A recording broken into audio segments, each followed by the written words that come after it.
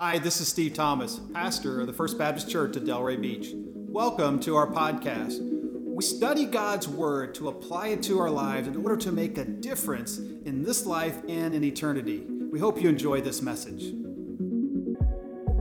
We cry out, we cry out. Man, I hope you're grateful for your mom. I'm so grateful my mom gave us the opportunity to follow Jesus. And that's really what it's all about. Grateful for her, grateful for my mother-in-law, Juanita Bice, who helped my wife follow Jesus, right? And so if you ever see their names, Gwen Thomas or Juanita Bice, on our feed, and they may be watching right now, happy Mother's Day. And grateful for you, grateful for my daughter, Sarah, and for her daughter, Eiley, and our daughter-in-law, Alessandra, and for her son, Oliver. So thank you for being here. Thank you for celebrating with us. And thank you for being a part of our church.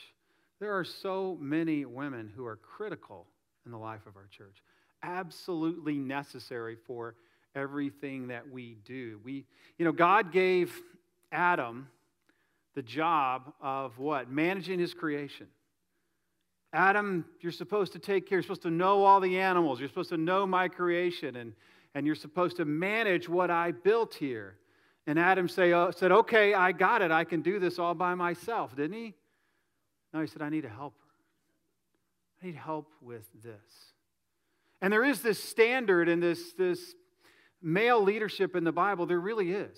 And I believe it's throughout Scripture. I believe it's holy and godly, that God's given the man the job to make sure that his job, his work gets done. But he has no ability to do it on his own, right? Because he can't be fruitful and multiply by himself. So God gave him an incredible woman, Eve. And throughout Scripture, we see strong and powerful and valuable women. And we believe and we preach and we teach and we try to display in our church the value of complementarianism, which means that there is two genders, right? There is only two, male and female. God created them, Genesis 1 and 2. But there is equality in terms of value, right? I love the women in our church that are so critical to what we do. I love seeing Marissa Fitzpatrick lead worship. Praise God for you, Marissa. You just turned 18, so you really are a grown-up now. Thank you for that. I love Dot Bass, that she's one of the people I can call and say, Dot, what do we do? She's a personnel expert. She's a very godly woman. Grateful for her service on our personnel committee. Grateful for Deb Shade, as she leads one of our life groups, our women's life group. Pastors those ladies. So grateful for her. So grateful for Shelley Templeton. She's now the provost of Palm Beach Atlantic University. Amazing. And she's our go-to. Anything about our school, I call Shelley, and she gets a lot of phone calls from me. Shelley, I don't know what to do. You need to understand that women in our church are so critical, so important. I'm so grateful that God has given them to us. And a woman in our church, just so you know, can serve in any capacity, worship leader. They can teach. We don't like women to teach men for an extended period of time, but we want women to teach. We want women to serve on all of our committees and help us lead. There's only a couple things we don't let women do, and one of us be the lead pastor, because we believe in Scripture it's clear that God has called men to lead. We also don't let them be deacons, just because we believe that is scriptural and how God has called us. And you say, well, Steve, that's kind of archaic. That's kind of outdated. Don't you understand how our culture works? Well, I do understand how our culture works. But I also understand what God called us to be and do. It has been abused, to be sure, right? And I want to tell you, before I get into this word, that, ladies, if you haven't had the joy of being with a man who is a godly man, to give you the opportunity to be all that God made you, I'm sorry for that. I hate that. So many times a woman has to step up and be what she doesn't even want to be at times. Single moms know all about this. My prayer is that you will know what it means to be a godly woman and have a godly man. Students, it's so important that that's what young girls, that's what you look for, a man who can be a godly man, to help you flourish, help you be all that you can be. That's what we want to exemplify in our church. As we follow Jesus and as we lead others to follow Jesus, we want to exemplify what he has laid out in the Scripture. Today we're in Acts chapter 9, verses 36 through 41, and appropriately on Mother's Day, we're talking about a very important woman in Scripture. Acts chapter 9, beginning in verse 36, it's always important to set the context of Scripture, to know what's before it, what's behind it, what is happening at this time. And we've been studying Acts, and we've seen that Jesus Christ has come, lived a perfect life. He's been crucified for us, buried, resurrected.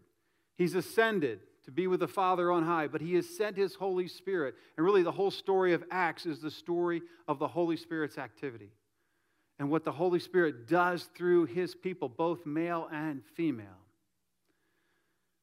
And so we've seen the church explode with thousands of people responding. Then we've seen persecution that has literally spread the church around the known world, around the rim of the Mediterranean, if you will. And there's all these little churches have popped up of Jewish believers. And at this point in Acts, we see Peter making kind of a tour, and he's preached in several churches. And last week we talked about him being in Lydda, and he has raised Aeneas from the dead. He has healed him. And as he's in Lydda, this next story happens. So I'm going to read the story, and we're going to kind of go back and walk through it. But I want to see the whole picture of Acts chapter 9, verses 36 through 42. The word of the Lord says this: Now there was in Joppa a disciple named Tabitha, which translated means Dorcas. She was full of good works and acts of charity. And in those days she became ill and died, and when they had washed her, they laid her in an upper room. Since Lydda was near Joppa, the disciples, hearing that Peter was there, sent 2 men to him, urging him, "Please come to us without delay." So Peter rose and went with them, and when he arrived, they took him to the upper room. All the widows stood beside him, weeping and showing tunics and other garments that Dorcas made while she was with them. But Peter put them all outside and knelt down and prayed. And turning to the body, he said, "Tabitha, arise." And she opened her eyes, and when she saw Peter, she sat up. And he gave her his hand and raised her up. Then, calling the saints and widows, he presented her alive. And it became known throughout all Joppa, and many believed in the Lord.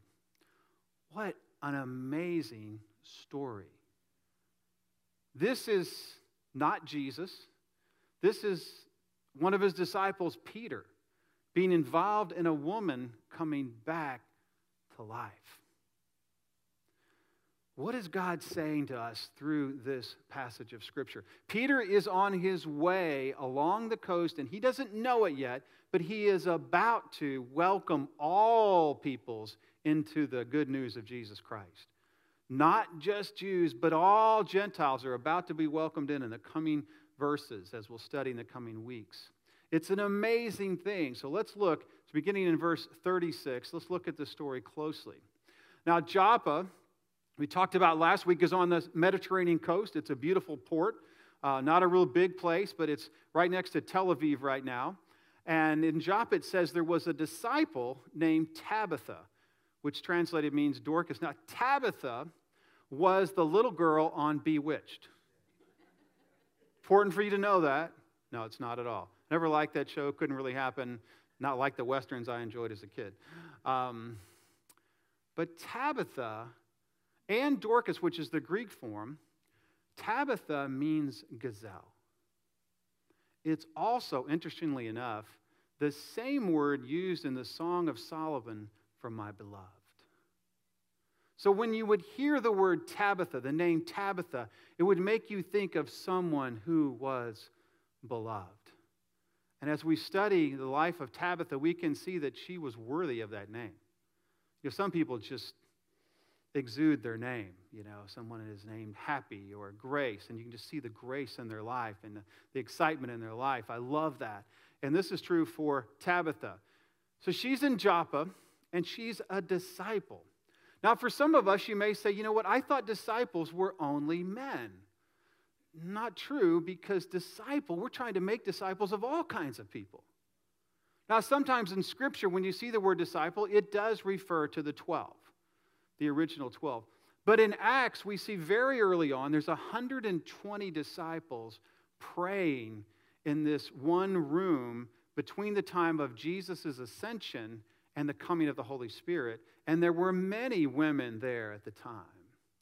So women are disciples. I hope so, right? All of you are a follower of Jesus. You are a disciple. I want you to know that. Disciple isn't male or female. It's about following Jesus Christ.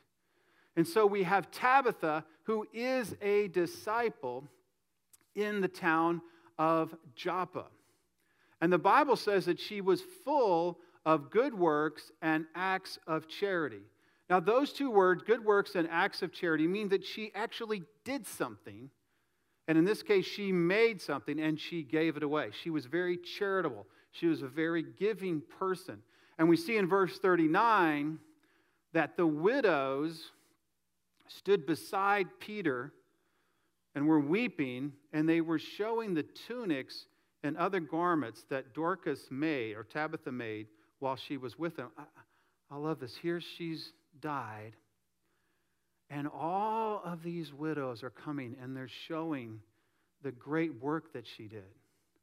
Wearing some, probably just showing others, because a tunic was really kind of an undergarment. You think of that, women, as a slip. And men, it would be like a long t-shirt. But that's what you wore kind of next to your skin. You had some undergarments, but the tunic was like a long slip or t-shirt. And she made those, and she also made overgarments or robes, the outer garment, which would be like a dress for ladies, like a robe for a man. And she made these for widows. Now, most of you probably know that in those days, a widow, if you were called a widow, known as a widow, you were someone who was in need, typically. Husband has died. Paul referred to these women as widows indeed, meaning those who didn't have support from their family. They're often the poorest, the neediest, the most likely to be outcast in the culture were widows. And so Dorcas made them clothes. Now, honestly, for us, if we were to go home and look in your closet, how many sets of clothes would you have? 2? 30? A couple hundred? Most of us have more than one outfit. Now, as men, we're grateful. Pretty much blue, white shirt, blue pants, that's all you really need, right? Maybe some khakis, maybe a pair of jeans. Well, it's easy. We don't need to figure out how things go together because everything in our closet pretty much goes together, right? We don't want to get involved in those questions because then invariably we'll walk around, our wife and say, "You're not going to wear that, are you?" I think as Jeff Foxworthy said, "No, I was just trying it out, giving it a test ride. I'm not going to wear it. I'm just going to wear it around here." But in those days, clothing was precious. Was precious. Remember how they threw dice for the seamless garment that Jesus was wearing when he was arrested? It was valuable because they didn't have clothing stores, but more importantly, clothing mills, and cloth was hard to make, and it was often handmade from flax or wool that was grown, and these women actually made the clothes themselves from yarn that was made from flax or wool. So you can imagine how long it would take to make one garment. So it was precious. It was expensive. And if you're a widow, you might not have literally enough money to buy the clothes that you need. It's interesting. When you think of clothes in the Bible, where does that story begin? Where does the story of clothes begin in the Bible? Well, it begins in Genesis chapter 3, doesn't it? Remember, Adam and Eve didn't have clothes, didn't need clothes, didn't know they needed to be covered, didn't need to be covered, really, because there was no sin in their life. But after they ate the forbidden fruit, you remember, they did what? They covered themselves with whatever leaves they could find, kind of a temporary covering that was going to rot and fade away. And Jesus said, "How come you cover your?" God says, "How come? Where have you been?" "Well, we were afraid. We hid from you because we were naked." "How come? How did you know you were naked? Have you eaten of the fruit?" "Yes, we ate of the fruit." And you know the rest of the story. They began to die at that point. And there's a curse on the man, the woman, and the serpent. But there's a really obscure verse that says, "And God fashioned clothes for them out of skins." I I want you to get that picture because here's what's happening. They suddenly feel a need to be covered. Let me just ask you, all of you are wearing clothes this morning, so I'm pretty sure you woke up and said, I feel like I need to be covered. Thank God for that. Please continue to wear clothes. But get the picture. God in His grace sacrificed an animal to cover human sin. See, that's the beginning of clothing. I would submit to you that your desire to be covered stems from your desire to be covered spiritually as well. And see, here is this woman, Tabitha, making clothing to cover people. And she's a disciple of Jesus. So I'm thinking, and I don't think it's much of a stretch to say, I'm thinking Tabitha probably said, here's clothing to cover you. But let me tell you about a way for you to be covered completely. Because Jesus paid a price to cover your sin. And it's a permanent covering. Can you imagine how natural that conversation would be? It wouldn't be annoying. It wouldn't be forceful. It wouldn't be rude if you simply said, listen, I just want you to know, I want you to have these clothes to cover you, just as Jesus covered your sin. And I love the fact that they came around her when she was dead, and they were weeping, and they were wearing and showing the coverings that they had, and they were displaying the greatness of this woman, that she helped them be covered. I've been to a lot of funerals. A lot of funerals. And I feel like I can tell when the offspring come in, if it's an older person especially, who's covered and who's not. A lot of times there'll be a godly parent who's died. And you can tell as the children come in who's following Jesus and who's not. And the ones who are, is just such an incredible testimony to the mom or the dad. They're following Jesus because of this person. They're displaying their covering, just as these women, these widows, are displaying their covering to Peter as Dorcas is laying there dead. Oh, I love that picture. I love that picture. So they lay her in an upper room, which it starts to kind of set the expectancy that something's going to happen. Because, first give me that verse 37, please. Yeah, there's a sense of, they lay her in an upper room. Now, they would have washed her. That would have been a normal thing. They may have even anointed her body. But they take her up to an upper room, which was not normal, because that would used to be on a house top. And you're really going to the person's only going to be not buried for a very brief time. But they lay her in an upper room, and there's kind of an anticipation that maybe something's going to happen. Like maybe this person is going to be resurrected. And indeed, that's what they think, right? So it says they knew that Peter was nearby, and they were thinking, for some reason, they had the audacity to think that maybe God was going to bring her back to continue her work for an extended stay. That's incidentally the title of our message today. That's what I'm trying to get across. There's an extended stay that she's going to have. Have you ever had an extended stay? I remember one time I was leading a trip in Colorado of church people on a ski trip about 20 years ago, and we were having a great time. But it was supposed to be a 5-day trip, and about 3 days in, I got a call from the bus company that was supposed to take us to the airport. And they told me that they weren't coming. That's not good. I said, I have 27 people have plane tickets, and we got to be picked up. They said, I'm sorry, but there's been an avalanche. And the highway is closed. And you, sir, are stuck in your resort on a mountain.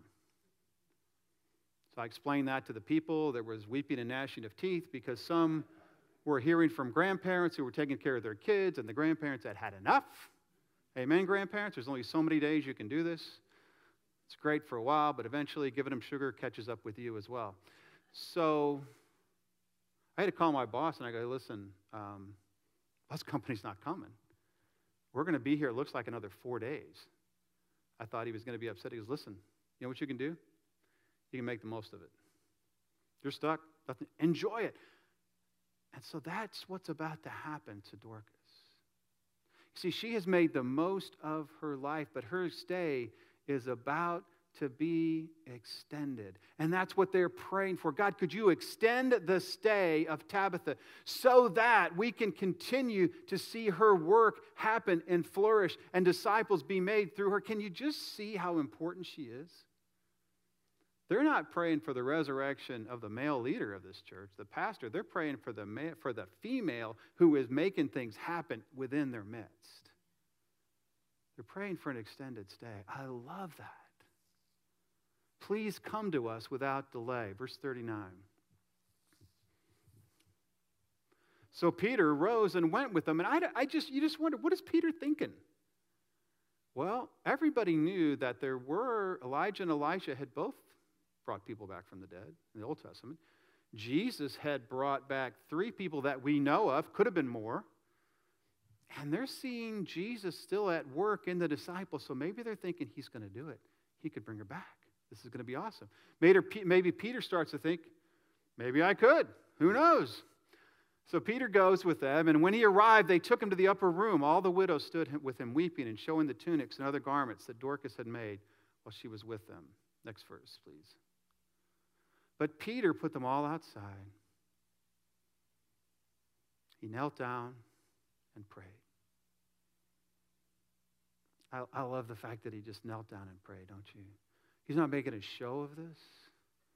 He's not trying to show his greatness or do some massive incantation. All he says is, Tabitha, arise.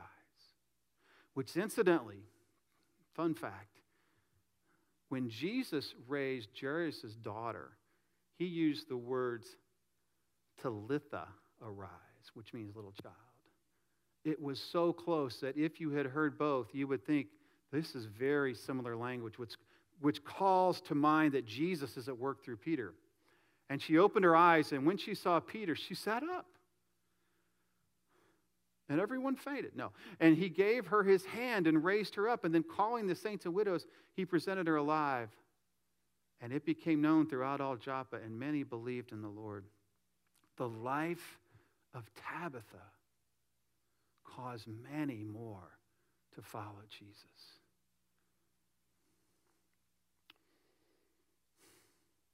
Let me ask you, what are you doing with your extended stay?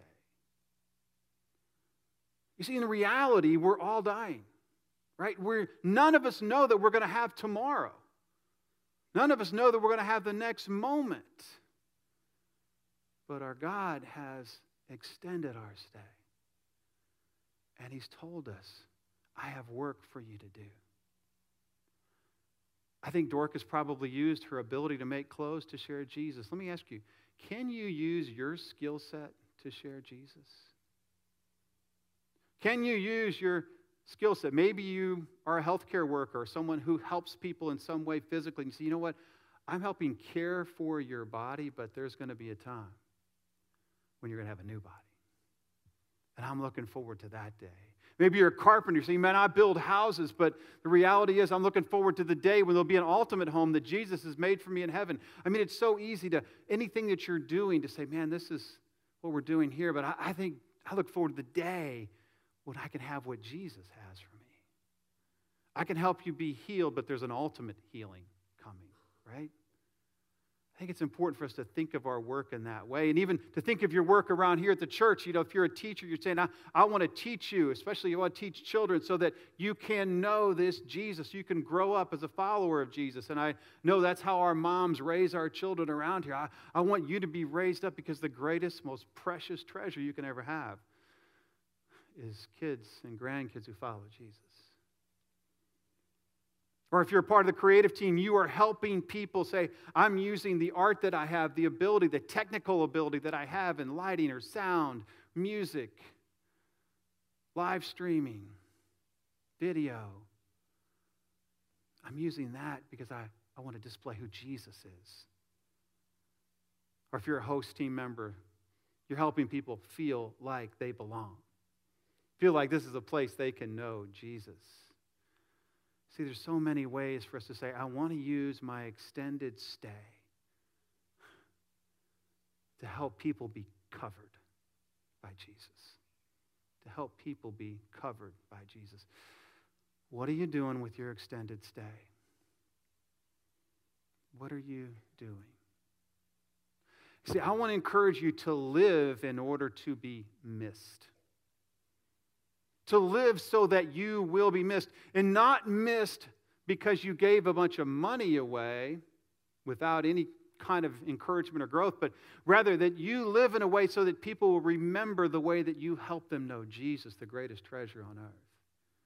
See, those are the people that are truly missed. I miss the people in my life that have already gone, who helped me be a follower of Jesus, who were a great example, who challenged me, who didn't always tell me what I wanted to hear, but told me what I needed to hear, who were examples of doing things I wasn't ready to do, but I could learn to do by following them. See, sometimes as grown-ups or as parents, we're tempted to leave a legacy that honors us. What we want to do is leave a legacy that honors Jesus, right? That's our goal. That's a legacy that will last. People will forget whatever you gave them, but they won't forget if you connected them to Jesus. Some of you may say today, Steve, you know what? I've never been connected to Jesus. I'm not covered. And I do feel that spiritual nakedness, that vulnerability. I want to urge you today, you can be covered. You can be spiritually covered by Jesus Christ and the price that he paid on Calvary. You just have to say yes. It's like Jesus is standing there handing you a suit of clothes saying, this is your covering. This is your covering. I paid for this covering, for you to be spiritually covered, for your sin to be covered, for your sin to be forgiven. I paid for this. Would you put this on? And you have to say yes to that. He won't force you to be covered. Today might be your day to say, Jesus, would you cover me? Would you cover me? I need you to cover me. Would you bow with me? Thanks for joining us today. If you'd like to support this ministry, go to our website at fbcdelray.com. Also, click the share button so you can share this message with a friend or someone in need as we seek to know Jesus, to know others, and to make him known. We cry out,